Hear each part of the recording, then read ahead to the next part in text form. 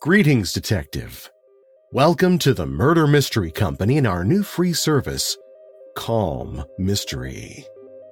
We know that many of you need that calm and centered moment, but meditation isn't necessarily your thing. If you're a mystery lover, a crime fan, and could use a break, you've come to the right place. It sure is a suspenseful world out there, but I have good news for you. In this world, the only suspense will come from the world's best writers. For the next few minutes, we're going to close the door on the outside world. First, find a comfortable chair, sofa, or bed. Take a moment to just relax into that spot. Let your body sink in, slowly releasing the day's tension. Just relax. You've earned this time. You need this time for you. Your body will thank you. Now let's take a moment to clear your mind. I want you to focus on two things: my voice and your breathing. Take a deep breath in through your nose. Let it out slowly through your mouth. Now the same thing, but let's breathe on my count. 3 counts in and 4 counts out. Breathe in. 1, 2, 3. Now out. 1, 2, 3, 4. As we do this, you're going to slowly relax more and be perfectly ready for tonight's dastardly tale. Now again, breathe in. 1, 2, 3. Now out. 1, 2, 3, 4. One more time, breathing out the last bit of stress. Breathe in. 1, 2, 3. Now out. 1, 2, 3, 4. Excellent. Tonight's tale of mystery, intrigue, and murder is truly spine-tingling. Welcome to Calm Mystery. Our selection this time, The Earth Quarter by Damon Knight, read by Perry F. Bruns, Part 2. The Niori were something to see the first time. They were tall and erect, and their anatomy was not even remotely like man's. They had 6 limbs each, 2 for walking, 4 for manipulation. Their bodies were covered by a pale, horny integument which grew in irregular sections, so that you could tell the age of a Niori by the width of the growth areas between the plates of his armor. But you saw none of those things at first. You saw the 2 glowing violet eyes set wide apart in a helmet-shaped head, and the startlingly beautiful markings on the smooth shell of the face, blue on pale cream like an ancient porcelain tile. And you saw the crest, a curved, lucent shape that even in a lighted room glowed with its own frost blue. No Niori ever walked in darkness. Kudik guided Harkway toward the door at the far end of the room. "We'll see who's in the back room," he said. "There is usually a small gathering at this hour." The inner room was more brightly lit than the other. Down the center, in front of a row of empty booths, was a long table. 3 men sat at one end of it with teacups and a bowl of lychee nuts between them. They looked up as Kudik and Harkway came in. "Gentlemen," said Kudik, "may I present Mr. Harkway, who is here on a mission from the Minority People's League? Mr. Burgess, Father Exarchos, Mr. Ferguson." The 3 shook hands with Harkway, Father Exarchos smiling pleasantly, the other 2 with more guarded expressions. The priest was in his 50s, gray-haired, hollow-templed, with high orbital ridges and a square, mobile mouth. He said in English, oddly accented by a mixture of French and Greek, "Please sit down, both of you. I understand that your first evening here has not been too pleasant, Mr. Harkway. I hope the rest of your stay will be more so." Burgess snorted, not quite loudly enough to be deliberately rude. His face had a pleasant, even a handsome cast, except for the expression of petulance he was now wearing. He was a few years younger than the priest, a big-boned, big-featured man whose slightly curved back and hollowed cheeks showed that he had lost bulk since his prime. Ferguson's pale face was expressive, but completely controlled.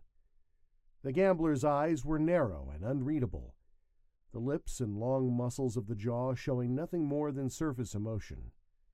He asked politely, "Planning to stay long, Mr. Harkway?" "That all depends, Mr. Ferguson, to be blunt, on what sort of a reception I get. I won't try to conceal from you the fact that my role here is that of a political propagandist. I want to convince as many people as I can that the minority people's movement is the best hope of the human race. If I can find that there's some chance of succeeding, I'll stay as long as necessary. If not, "I'm afraid we won't be seeing much of you in that case, Mr. Harkway," said Burgess. His tone was scrupulously correct, but his nostrils were quivering with repressed indignation. "What makes you say that, Mr. Burgess?" Harkway asked, turning his intent, serious gaze on the older man. "Your program, as I understand it," said Burgess, "aims at putting humanity on an equal basis with various assorted races of lizards, beetles, and other vermin. I don't think you will find much sympathy for that program here, sir." "I'm glad to say that, through no fault of your own, you're mistaken," said Harkway, smiling slightly. "I think you're referring to the program of the right wing of the League, which was dominant for the last several years. It's true that for that period the MPL's line was to work for the gradual integration of human beings, and other repressed races, into the society of the planets on which they live. But that's all done with now. The left wing, to which I belong, has won a decisive victory at the League elections. Our program," Harkway continued earnestly, "rejects the doctrine of assimilation as a biological and cultural absurdity. What we propose to do, and with sufficient help will do, is to return humanity to its homeland, to reconstitute Earth as an autonomous, civilized member of the galactic entity. We realize, of course, that this is a gigantic undertaking, and that much aid will be required from the other races of the galaxy. Were you about to say something, Mr. Burgess?" Burgess said bitterly, "What you mean, in plain words, Mr. Harkway, is that you think we all ought to go home, dissolve Earth's galactic empire, give it all back to the natives. I don't think you'll find much support for that either." Harkway bit his lip and cast a glance at Kudik that seemed to say, "You warned me, but I forgot." He turned to Ferguson, who was smiling around his cigar as blandly as if nothing out of the way had been said. "What's your view, Mr. Ferguson?" Ferguson waved his cigar amiably. "You'll have to count me out, Mr. Harkway. I'm doing okay as things are. I have no reason to want any changes." Harkway turned to the little priest. "And you, Father Exarchos?" The Greek shrugged and smiled. "I wish you all the luck in the universe, sincerely," he said. "But I am afraid I believe that no material methods can rescue man from his dilemma." "If I've given any offense," said Burgess suddenly, "I can leave." Harkway stared at him for a moment, gears almost visibly slipping in his head. Then he said, "Of course not, Mr. Burgess. Please don't think that for a moment. I respect your views." Burgess looked around him with a wounded expression. "I know," he said with difficulty, "that I am in a minority here." Father Exarchos put a hand on his arm and murmured something. Harkway leaned forward impulsively across the table and said, "Mr. Burgess, I've traveled a long way in the hope of discussing these problems with men of intelligence and standing in their community, like yourself. I hope you'll stay and give me the benefit of your experience. I shall be very much the loser if you don't." Burgess was visibly struggling with his emotions. He stood up and said, No, not tonight. I'm upset. Please excuse me." Head bowed, he walked out of the room. There was a short silence. "Did I do the wrong thing?" asked Harkway. No, said Father Exarchos. "It was not your fault. There was nothing you could do. You must excuse him. He is a good man, but he has suffered too much. Since his wife died of a disease contracted during one of the famines, you understand, he has not been himself." Harkway nodded, looking both older and more human than he had a moment before. "If we can only turn back the clock," he said. "Put Humpty Dumpty together again, as you expressed it, Mr. Kudik." He smiled apologetically at them. "I won't harangue you any more tonight. I'll save that for the meeting tomorrow. But I hope that some of you will come to see it my way." Father Exarchos' eyebrows lifted. "You're planning to hold a public meeting tomorrow?" "Yes. There's some difficulty about space. Mayor Seu tells me that the town hall is already booked for the next 3 days, but I'm confident that I can find some suitable place. If necessary, I'll make it an open-air meeting." Rack, thought Kudik. Rack usually stays in town for only 2 or 3 days at a time.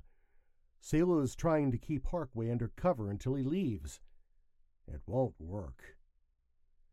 Out of the corner of his eye, he saw a dark shape in the doorway, and his first thought was that Burgess had come back. But it was not Burgess. It was a squat, bandy-legged man with huge shoulders and arms, wearing a leather jacket and a limp military cap. Kudik sat perfectly still, warning Exarchos with his eyes.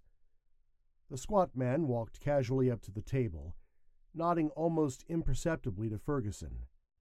He ignored the others, except the MPL man. "Ya name Harkway?" he asked. He pronounced it with the flat Boston A. Harkway. "That's right," said Harkway. "Got a message for you," said the squat man.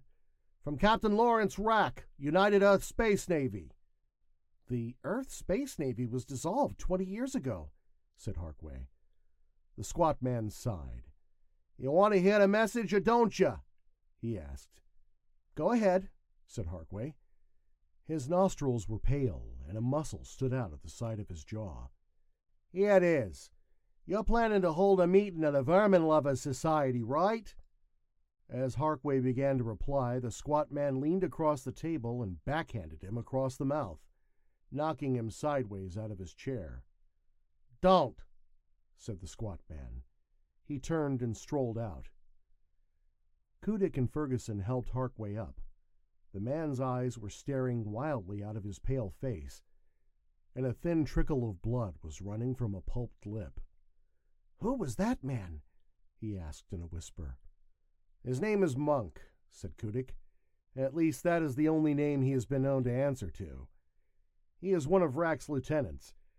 Rack, as you probably know, is the leader of the activists in this sector. Mr. Harkway, I'm sorry this happened, but I advise you to wait for a week or so before you hold your meeting. There is no question of courage involved. It would be suicide." Harkway looked at him blindly. "The meeting will be held as planned," he said, and walked out, stiff-legged. Ferguson shook his head, laughed, and shook his head again. Kudik exchanged a hopeless glance with Father Exarchos and then followed Harkway out of the room. The shop was empty except for young Nick Papa George, dozing behind the long counter, and the pale morning sunlight that streamed through the plastic window. Most of the counter was in shadow, but stray fingers of light picked out gem trays here and there, turning them into minuscule galaxies of frosty brilliance. Two Nyori, walking arm in arm, paused in front of the window display, then went on. 2 human youngsters raced by, shouting. Kudik got only a glimpse of them through the pierced screen that closed off the back of his shop, but he recognized them by their voices, Red Gorsiak and Stan Eleftheris. There were few children now, and they were growing up wild. Kudik wondered briefly what it must be like to be a child born into this microcosm, knowing no other. He dismissed the thought. It was simply one more thing about which there was no use to worry. Kudik had not spoken to anyone that morning, but he knew approximately what was happening. Seu would have been busy most of the night, covering up the traces of last evening's riot. Now, probably, he was explaining it away to Zid Oran, the Nyori Outgroup Commissioner. Harkway was making preparations for his meeting, another thing for Seu to worry about when he got through cleaning up the last mess. Barring miracles, today was going to be very bad. Seu came in, moving quickly. He walked directly to the rear of the shop. His normally bland face looked worried, and there were beads of sweat on his wide forehead, although the morning was cool. "Sit down," said Kudik. "You've seen Zid Oran?" Seu made a dismissing gesture. "Nothing. Not pleasant, but nothing. The same as usual. He tells me what happened. I deny it. He knows, but under their laws he can't do anything." "Someday it will be bad," said Kudik. "Yes, someday. Laszlo, you've got to do something about Harkway. Otherwise he's going to be killed tonight. And there will be a stink from here to Sirius. I had to tell him he could use Town Hall. He was all ready to hold a torchlight meeting in the streets." "I tried," said Kudik. "Try again, please. Your ethnic background is closer to his than mine. He respects you, I think. Perhaps he's even read some of your books. If anyone can persuade him, you can." "What did he say when you talked to him?" "An ox. A brain made of soap and granite. He says it is a matter of principle. I knew then that I could do nothing. When an Anglo-Saxon talks about his principles, you may as well go home. He won't accept a weapon. He won't postpone the meeting. I think he wants to be a martyr." Kudik frowned. "Maybe he does. Have you seen Rack?" "No. Ferguson pretends not to know where he is." "That's rather odd. What is his motive, do you think?" Seu said, "Basically, he is afraid of Rack. He cooperates with him. They use each other. But you know that it's not a marriage of minds. He knows that Rack is stronger than he is, because he is only an amoral egotist, and Rack is a fanatic. I think he believes this business may be Rack's downfall, and he would like that." He stood up. "I have to go. Will you do it?" "Yes." "Good. Let me know." Seu walked out as hastily as he had entered. Nick Papa George had roused himself and was polishing a tall, fluted silver vase. Kudik said, "Nick, go and find out where Mr. Harkway is. If he isn't busy, ask him if he'll do me the favor of dropping around to see me. Otherwise, just come back and tell me where he is. I'll go to him." Nick said, "Sure, Mr. Kudik," and went out. Kudik stared at the tray of unsorted gems on the desk before him. He stirred them with his forefinger, separating out an emerald, 2 aquamarines, a large turquoise, and a star sapphire. That was all he had had to begin with. His dead wife's jewels, carried half across Europe when a loaf of bread was worth more than all the gemstones in the world. The sapphire had bought his passage on the alien ship. The others had been his original stock in trade, first at the refugee center on Alfal, then here on Palumbar. Now he was a prosperous importer with a business that netted him the equivalent of £10,000 a year. But the wealth was ashes. He would have traded all of it for one loaf of bread, eaten in peace, on an earth that had not sunk back to barbarism. Momentum, he told himself. Momentum and a remnant of curiosity. Those are the only reasons I can think of why I do not blow out my brains. I wonder what keeps the others from it. Sil? Chong-yin? I don't know. Burgess has his fantasy, though it cracks now and then. Ferguson has the sensibility of a jackal. Rack, as Seal said, is a fanatic. But why do the rest of them keep on? For what? The doorway darkened again as Harkway came in, followed by Nick. Nick gestured toward the rear of the shop, and Harkway advanced, smiling. His lower lip was stained by a purple substance with a glossy surface. Kudik greeted him and offered him a chair. "It was good of you to come over," he said. "I hope I didn't interrupt your work." Harkway grinned stiffly. "No, I was just finishing lunch when your boy found me. I have nothing more to do until this evening." Kudik looked at him. "You got to the hospital after all, I see." "Yes, Dr. Moskowitz fixed me up nicely." Kudik had been asking himself why the MPL man looked so cheerful. Now he thought he understood. "And Miss Burgess?" he asked. "Yes," said Harkway, looking embarrassed. He paused. "She's an exquisite person, Mr. Kudik." Kudik clasped his square hands together, elbows on the arms of his chair. He said, "Forgive me, I'm going to be personal. Am I right in saying that you now feel more than casually interested in Miss Burgess?" He added, "Please, I have a reason for asking." Harkway's expression was guarded. "Yes, that's true." "Do you think she may feel similarly towards you?" Harkway paused. "I think so. I hope so. Why, Mr. Kudik?" You've just listened to Part 2 of The Earth Quarter by Damon Knight, here on Calm Mystery. Join us next time to find out why Kudik is worried about Harkway's interest in Ms. Burgess. Calm Mystery is a Murder Mystery Company production, part of American Immersion Theater, Scott Crampton, executive producer. Our editor is Audra Schildhouse. If you enjoy Calm Mystery, please take the time to rate us and leave a review on Apple, Spotify, or wherever you get your fine podcasts. It helps spread the word, and the comments let us know what you like and how we can improve. While you're at it, tell a friend who enjoys a good story, or even an enemy if you need a distraction. And subscribe if you haven't already. That way you won't miss an episode. They'll download to your device when you least expect it. In the meantime, stay calm.